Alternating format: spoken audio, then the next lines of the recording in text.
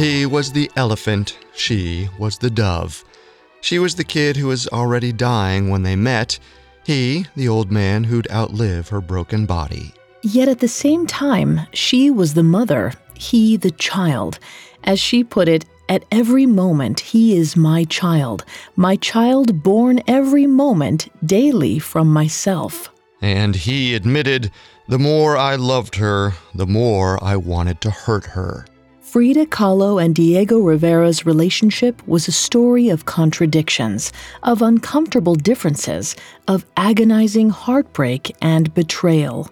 But amidst those cracks on the canvas were deeper ties that transcended the dangerous shifting ground of romance. Together, they threw themselves into life, as individuals, as political revolutionaries, and as artists.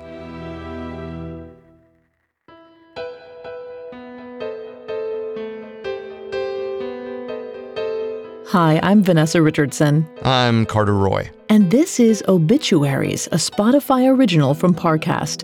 Over the next 10 episodes, we're looking at unlikely pairs, giants in their respective fields, who left a deep and lasting impression on the world and each other. Some of these pairs considered themselves allies, some partners, and some bitter rivals.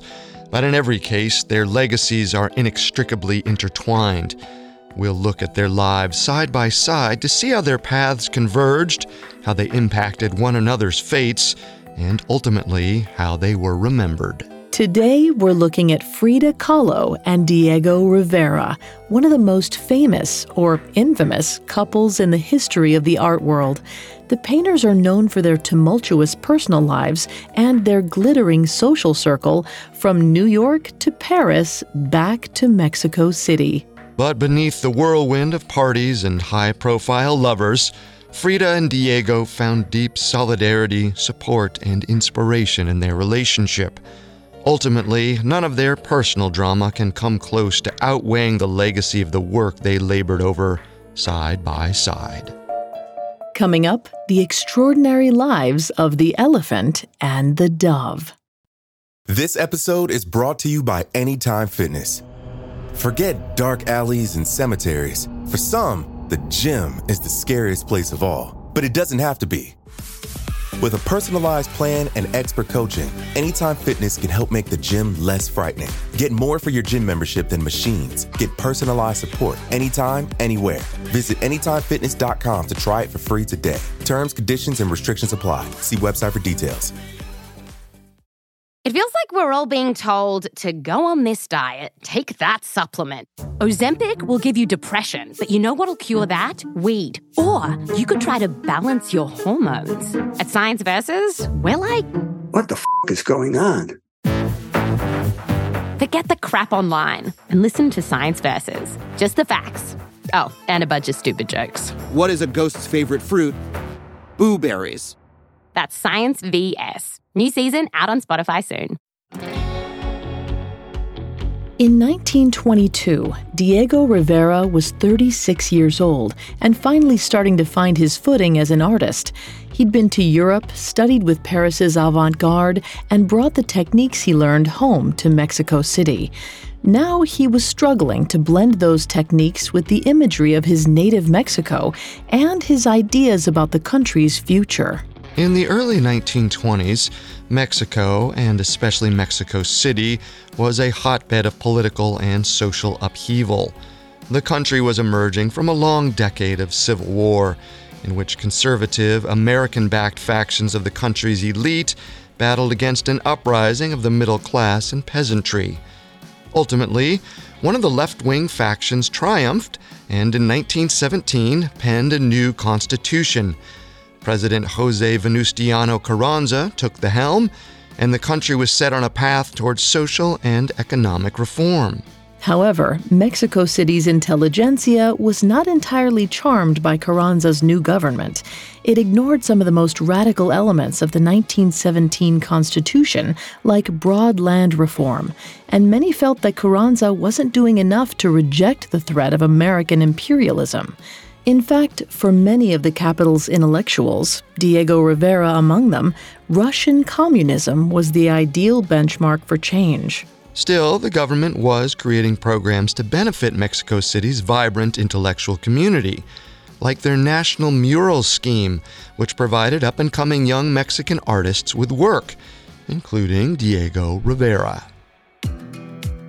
In 1922, Diego was working on one of these murals at the National Preparatory School in Mexico City, a piece he called Creation. It would eventually be considered his first significant work of art. But painting it was difficult, and not just because the large mural was labor-intensive and time-consuming.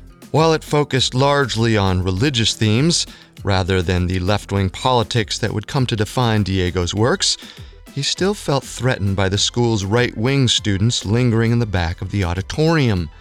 The conflicts that had exploded during the revolution were far from fully resolved. Diego carried a gun with him as he worked, just in case. Then there were lesser distractions. Childish voices ringing out through the hall with teasing comments about his models. One day, one of those childish voices emerged out of the shadows, but this time it wasn't to tease. Diego would remember the incident this way. She was dressed like any other high school student, but her manner immediately set her apart. She had unusual dignity and self-assurance, and there was a strange fire in her eyes. She looked straight up at me. "Would it cause you any annoyance if I watched you at work?" Diego, charmed by the curious student, acquiesced.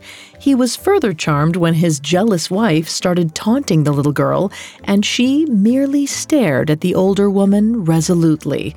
In the end, she sat watching him work for 3 hours.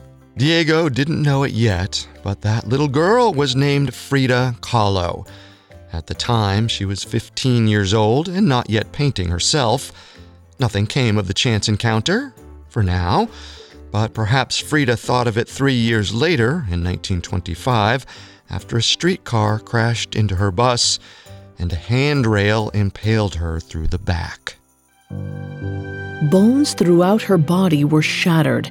Doctors weren't sure if she'd survive, but her tenacity seemed to pull her through, along with a new hobby perfect for months of bed rest: painting. Frida's parents encouraged her new interest. Like Diego Rivera, the family was part of Mexico City's intelligentsia, not wealthy, but well-off and politically and artistically inclined. They counted female as well as male artists amongst their social circle. Guillermo Kahlo was himself a photographer, and he lent his daughter a set of oil paints. Frida's mother purchased her a specially made easel that made it easier to work in bed, and that's how she got started. By 1928, at age 21, she was long out of bed and still painting. But she wasn't sure if her work was anything to hang her hat on. She wanted an expert opinion. So she turned back to Diego Rivera, now an established painter well known for his politically charged murals. This is how he described the meeting. "I was at work on one of the uppermost frescoes at the Ministry of Education building one day when I heard a girl shouting up to me, 'Diego, please come down from there. I have something important to discuss with you.' I turned my head and looked down from my scaffold. On the ground beneath me stood a girl of about 18. She had a fine, nervous body, topped by a delicate face. Her hair was long. Dark and thick eyebrows met above her nose. They seemed like the wings of a blackbird, their black arches framing 2 extraordinary brown eyes." Naturally, Diego was intrigued. His reputation as a ladies' man was perhaps even more established than his reputation as a painter. So he climbed down and listened to what the girl had to say, only to find that she had no interest in a flirtation. She said, "I didn't come here for fun. I have to work to earn my livelihood. I've done some paintings which I want you to look over professionally. I want an absolutely straightforward opinion. I want you to tell me whether you think I can become a good enough artist to make it worth my while to go on." Diego agreed and was immediately impressed with what he saw. Frida was already working on the honest, warts and all, often unflattering self-portraits she'd eventually become known for. They expressed the pain of her accident and the pain she would live with for the rest of her life as a result. And yet, she had a unique ability to render ugliness and pain deeply, poignantly beautiful. As Diego put it, the canvases revealed an unusual energy of expression, precise delineation of character, and true severity. They showed none of the tricks in the name of originality that usually mark the work of ambitious beginners.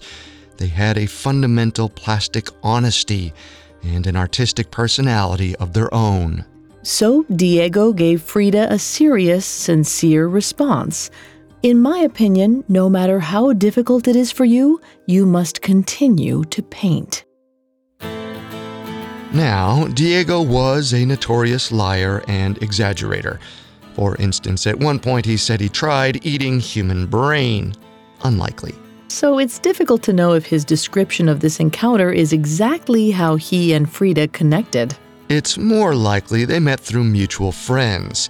Frida was a young woman about town in the same intelligentsia social circles as Diego. She could be found discussing politics and art at the same parties he attended. She'd even joined Diego and most of their friends as a member of the local Communist Party. But regardless, they did connect, and that connection quickly turned romantic. It was a whirlwind courtship. Frida was just 21, Diego now 42. Diego was divorced with a bad reputation from his many previous relationships and infidelities. Frida was still in constant pain from her accident.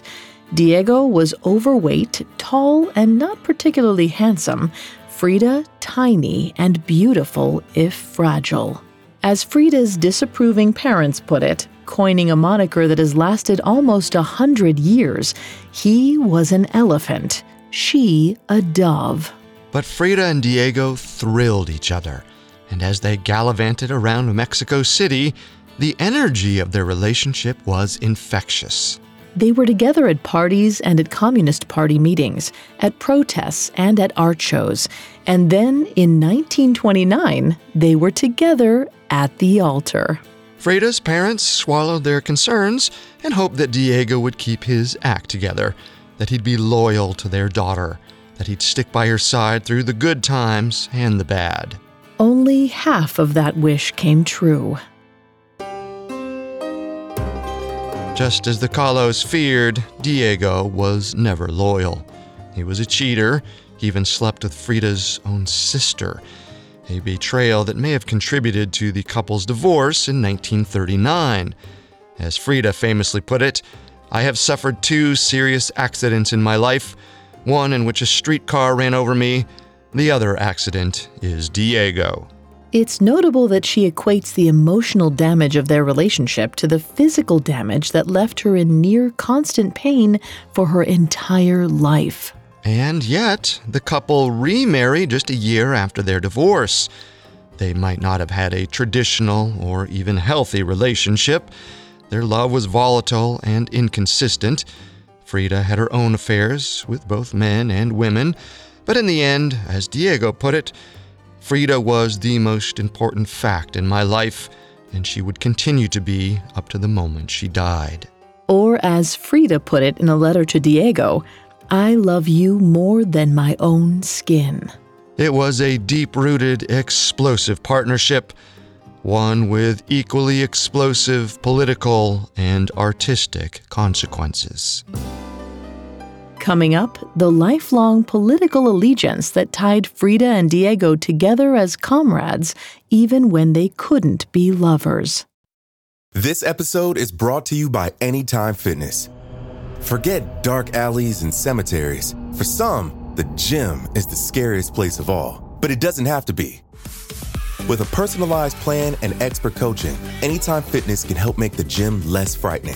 Get more for your gym membership than machines. Get personalized support anytime, anywhere. Visit AnytimeFitness.com to try it for free today. Terms, conditions, and restrictions apply. See website for details. Now, back to the story. When Frida Kahlo and Diego Rivera married in 1929, Frida was comparatively fresh on the Mexico City political scene. Diego, meanwhile, had a decades-long and complicated relationship with many of his fellow leftists. Almost all of his art revolved around leftist themes like workers' rights and frequently referenced communist ideology. Like most of Mexico City's political radicals, Diego was dedicated to using his art to shape a united, independent Mexican identity that rejected imperialistic influences. And yet, many radicals were off-put by Diego's willingness to work with governmental institutions they saw as regressive. As he got more famous in Mexico, he even capitalized on his success by painting murals for America's wealthy industrialists. In the 1930s and 40s, he traveled around the U.S. working on commissions for the Fords and the Rockefellers. So much for rejecting the U.S. and its influence. Diego was part of the problem, his critics cried, betraying his own ideals and the ideals of the party. As far as Diego was concerned, working on government commissions or for the capitalists was simply a chance to spread his message and get paid. And after all, what's wrong with a little controversy? He thrived on it in his personal and political life. But he'd stick to his ideological guns when it counted, always. For example, when it came to that commission at the Rockefeller Center in New York City. The design had been approved by the Rockefeller family. They knew the piece was titled Man at the Crossroads, that it would contrast socialism and capitalism, that it would portray workers as heroic and imposing. They'd commissioned a Rivera, after all. They knew what they were getting themselves into, and they were all right with that. They wanted to make people think. What the Rockefellers didn't know about Man at the Crossroads was that it would feature a portrait of Vladimir Lenin himself, one of Russia's revolutionary leaders, and that they certainly did not want. While America's industrial tycoons might indulge in some intellectual discussion of socialism, they wouldn't condone revolution. As soon as they realized just whose face was at the center of their mural, they told Diego to take Lenin out. But Diego, for all his ethical bendiness, decided this was a line he wouldn't cross. He would work for the industrialists, but he wouldn't alter his vision for them. The Rockefellers would not accept that. They ordered him to stop working on his mural immediately. Then they sent in workmen to destroy it. Frida was perhaps not so devastated about the destruction. She hated New York's social scene. In fact, she hated most of the American cities Diego's commissions took them to. As she put it in a letter, the most important thing for everyone in Gringolandia is to have ambition and become somebody. And frankly, I don't have the least ambition to become anybody. This is, in some ways, a misleading statement. Frida was as much a showman as her husband. She liked to dress in vibrant, attention-grabbing indigenous Mexican clothing, whether in Mexico City or New York, and it wasn't simply the way she'd grown up. Her father was descended from German Jews, and in her family's cosmopolitan urban household, she'd grown up wearing mostly modern Western-style clothing. But as an adult, Frida adopted indigenous dress as part of her politics, as a sign that, like Diego and many of their friends in Mexico City, she believed Mexico deserved to preserve its own unique identity. America's rabid imperializing would not subdue her or her country. Frida certainly had an interest in being someone. It was just a very different someone from the ideal selves of these American capitalists. Someone whose political convictions and artistic sensibility were always on display, even on her own body. After all, she could never really forget about her body because, thanks to her accident, it was always in pain. Still, Frida pushed through her constant pain and even managed to have fun during her visits to America in her own sly way. Politically pointed fun that expressed her displeasure with the U.S.'s many problems, like bigotry and inequality. For instance, when she famously asked notorious anti-Semite Henry Ford if he was Jewish over dinner. But Frida, like Diego, also turned to art to express her dissatisfaction with Gringolandia and her own unique political convictions. Unfortunately, her work didn't garner the same success as her husband's. In the early 1930s, few people were paying close attention to Frida's art outside her own social circle. And in fact, throughout her life, her work would constantly play second fiddle to Diego's. She was often treated as the famous painter's wife who charmingly paints in her own right. Even today, an updated relic of this unfortunate prejudice lingers in the assumptions that Frida's artwork was always about personal subjects. Rivera was the political painter. Frida's art dealt with identity and her lifelong struggle with physical pain. Or so the narrative goes. As art historian Janice Helland argues, Kahlo's works have been exhaustively psychoanalyzed and thereby whitewashed of their bloody, brutal, and overtly political content, when really politics were a defining feature of her artwork. The politics Frida painted weren't always in the blunt, overt style of Rivera, with his portraits of Lenin, although she did occasionally work with direct references to key revolutionary figures. But more often, Helland explains, we see her politics in symbolism. For example, her frequent use of Aztec imagery. As Helland puts it, this emphasis on the Aztec, rather than the Mayan, Toltec, or other indigenous cultures, corresponds to Kahlo's political demand for a unified and independent Mexico. The Aztecs were a powerful nation, as Mexico could be if it rejected imperialist American influence. Another example, in 1933, the same year Diego painted his Man at the Crossroads, Frida painted My Dress Hangs There. It shows classic symbols of the American capitalist lifestyle: a toilet, a telephone, a sports trophy, and, most important of all, a dollar sign, amidst a landscape of smoggy decay. While their relationships to their politics were not mirror images, Frida and Diego's radical leftist beliefs tied them together, even when their romantic relationship was in shambles. Nothing demonstrates this better than the Trotsky affair. It was 1936. Frida and Diego had separated the year before. They were still in contact, but their relationship was far from the vibrant, happy thing it had been when they went to the altar 7 years before. Still, Diego came to Frida asking for help. Leon Trotsky, the Russian revolutionary, was living in exile after falling out with Stalin. Diego sympathized with Trotsky's version of communism over Stalin's, and he knew Frida did too. So together they forged a plan to give Trotsky safe haven in Mexico. Diego asked the Mexican president to grant Trotsky political asylum, and on the day of his arrival, Frida was there to meet him at the docks. She installed Trotsky and his wife in her own childhood home. And she famously went on to have a several months-long affair with Trotsky. That bit was perhaps not the part of the episode that brought Frida and Diego back together, but in a way, it may have had a healing effect for the couple. Many commentators see it as Frida's revenge for Diego's affair with her sister. But ultimately, Frida and Diego's convictions tied them together, even when their romantic relationship faltered. As Frida put it, Diego is not anybody's husband and never will be, but he is a great comrade. But what really tied them together, even beyond death, wasn't politics.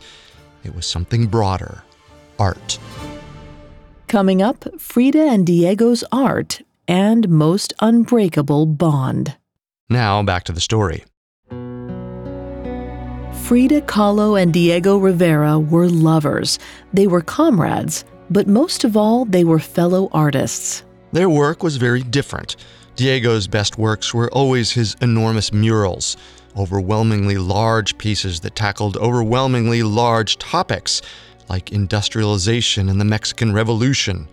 Some of his most famous murals are painted on the walls of the Detroit Institute of Arts and funded by Henry Ford.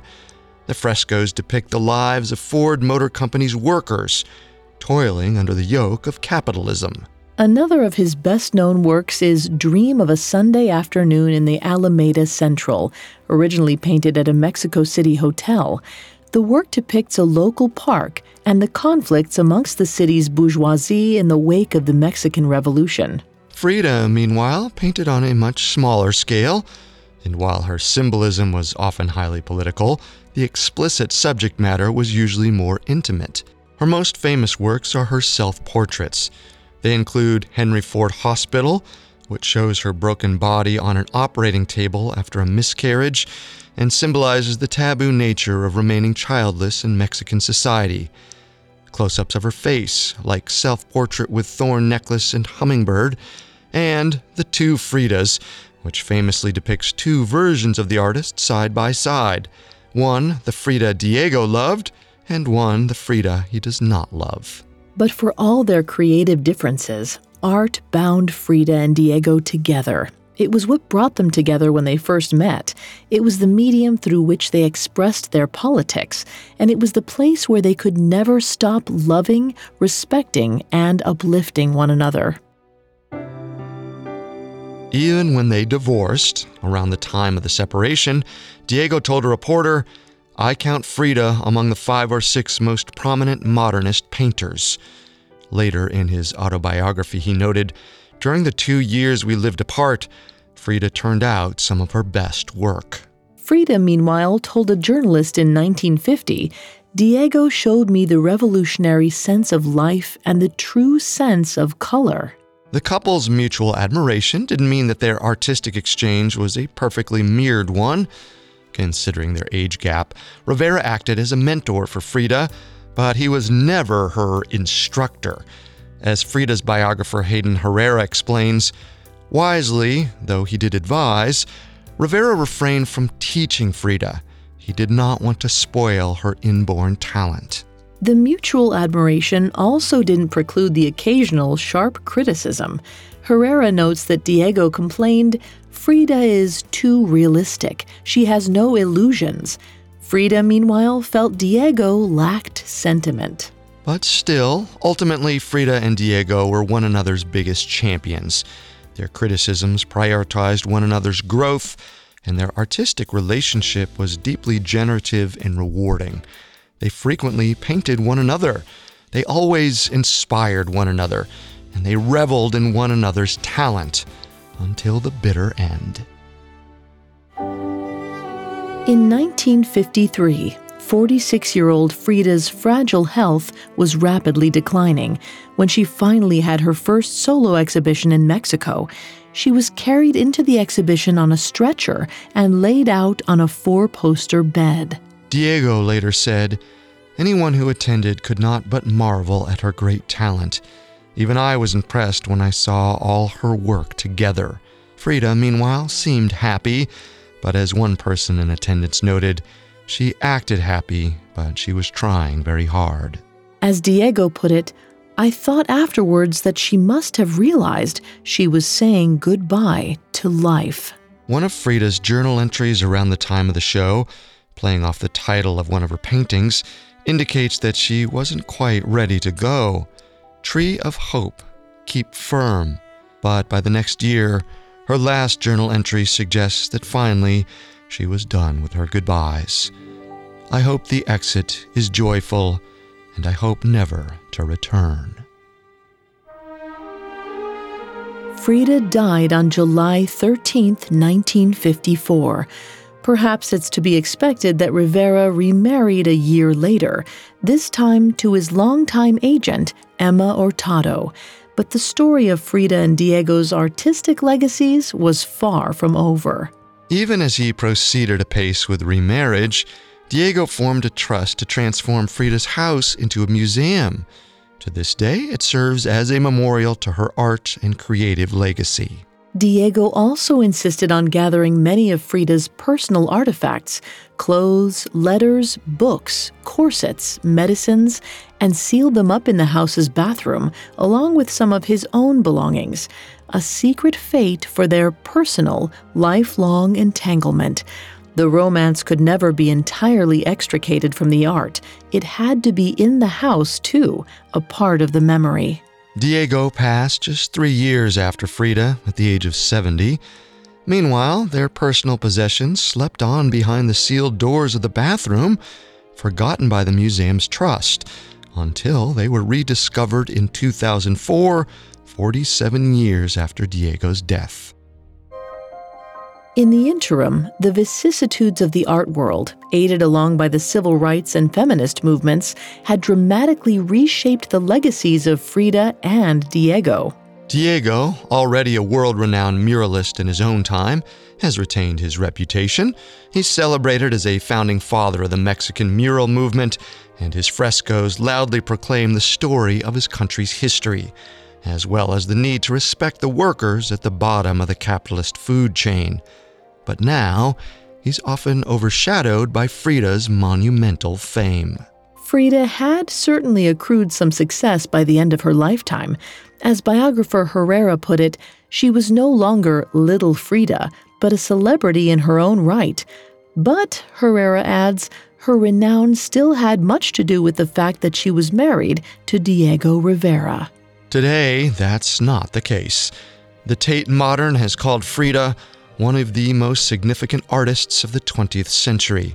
In 2016, Axel Stein, Sotheby's Latin American art chief, explained, "In international art markets, works by Kahlo have fetched more than any other Latin American artist."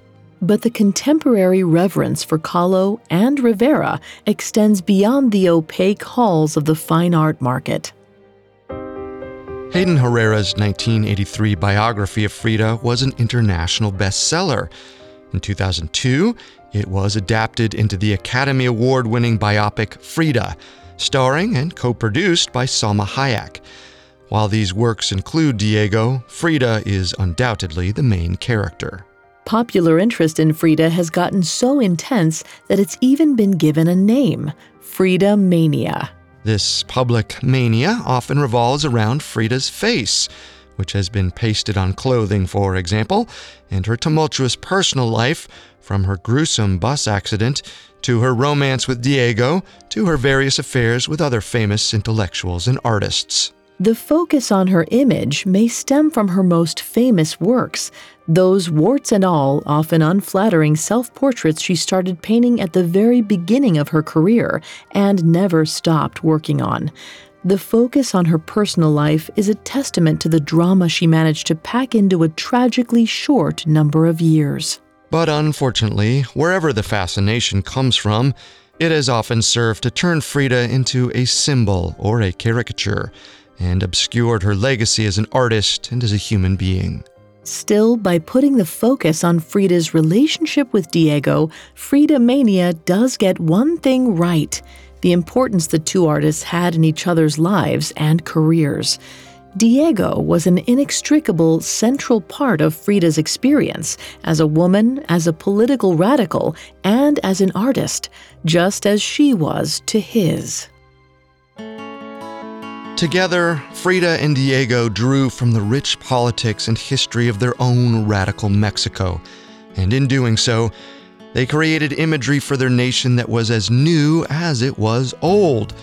Diego's peasant women in braids, holding sheaths of wheat, have become as quintessentially Mexican today as Frida's agonized face and striking unibrow. As writer Carlos Fuentes puts it in his introduction to Frida's journals, whatever its political failures, the Mexican Revolution was a cultural success. It revealed a nation to itself. It made clear the cultural continuity of Mexico in spite of all the political fractures. It educated women like Frida Kahlo and men like Diego Rivera, making them realize all they had forgotten, all that they wanted to become.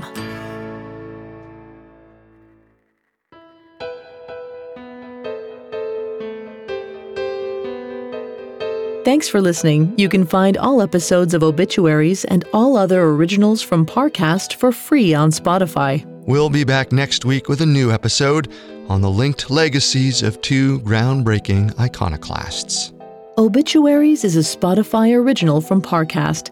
It is executive produced by Max Cutler, sound designed by Dick Schroeder, with production assistance by Ron Shapiro, Carly Madden, and Joshua Kern. This episode of Obituaries was written by Nora Battelle, with writing assistance by Kate Gallagher, and stars Vanessa Richardson and Carter Roy.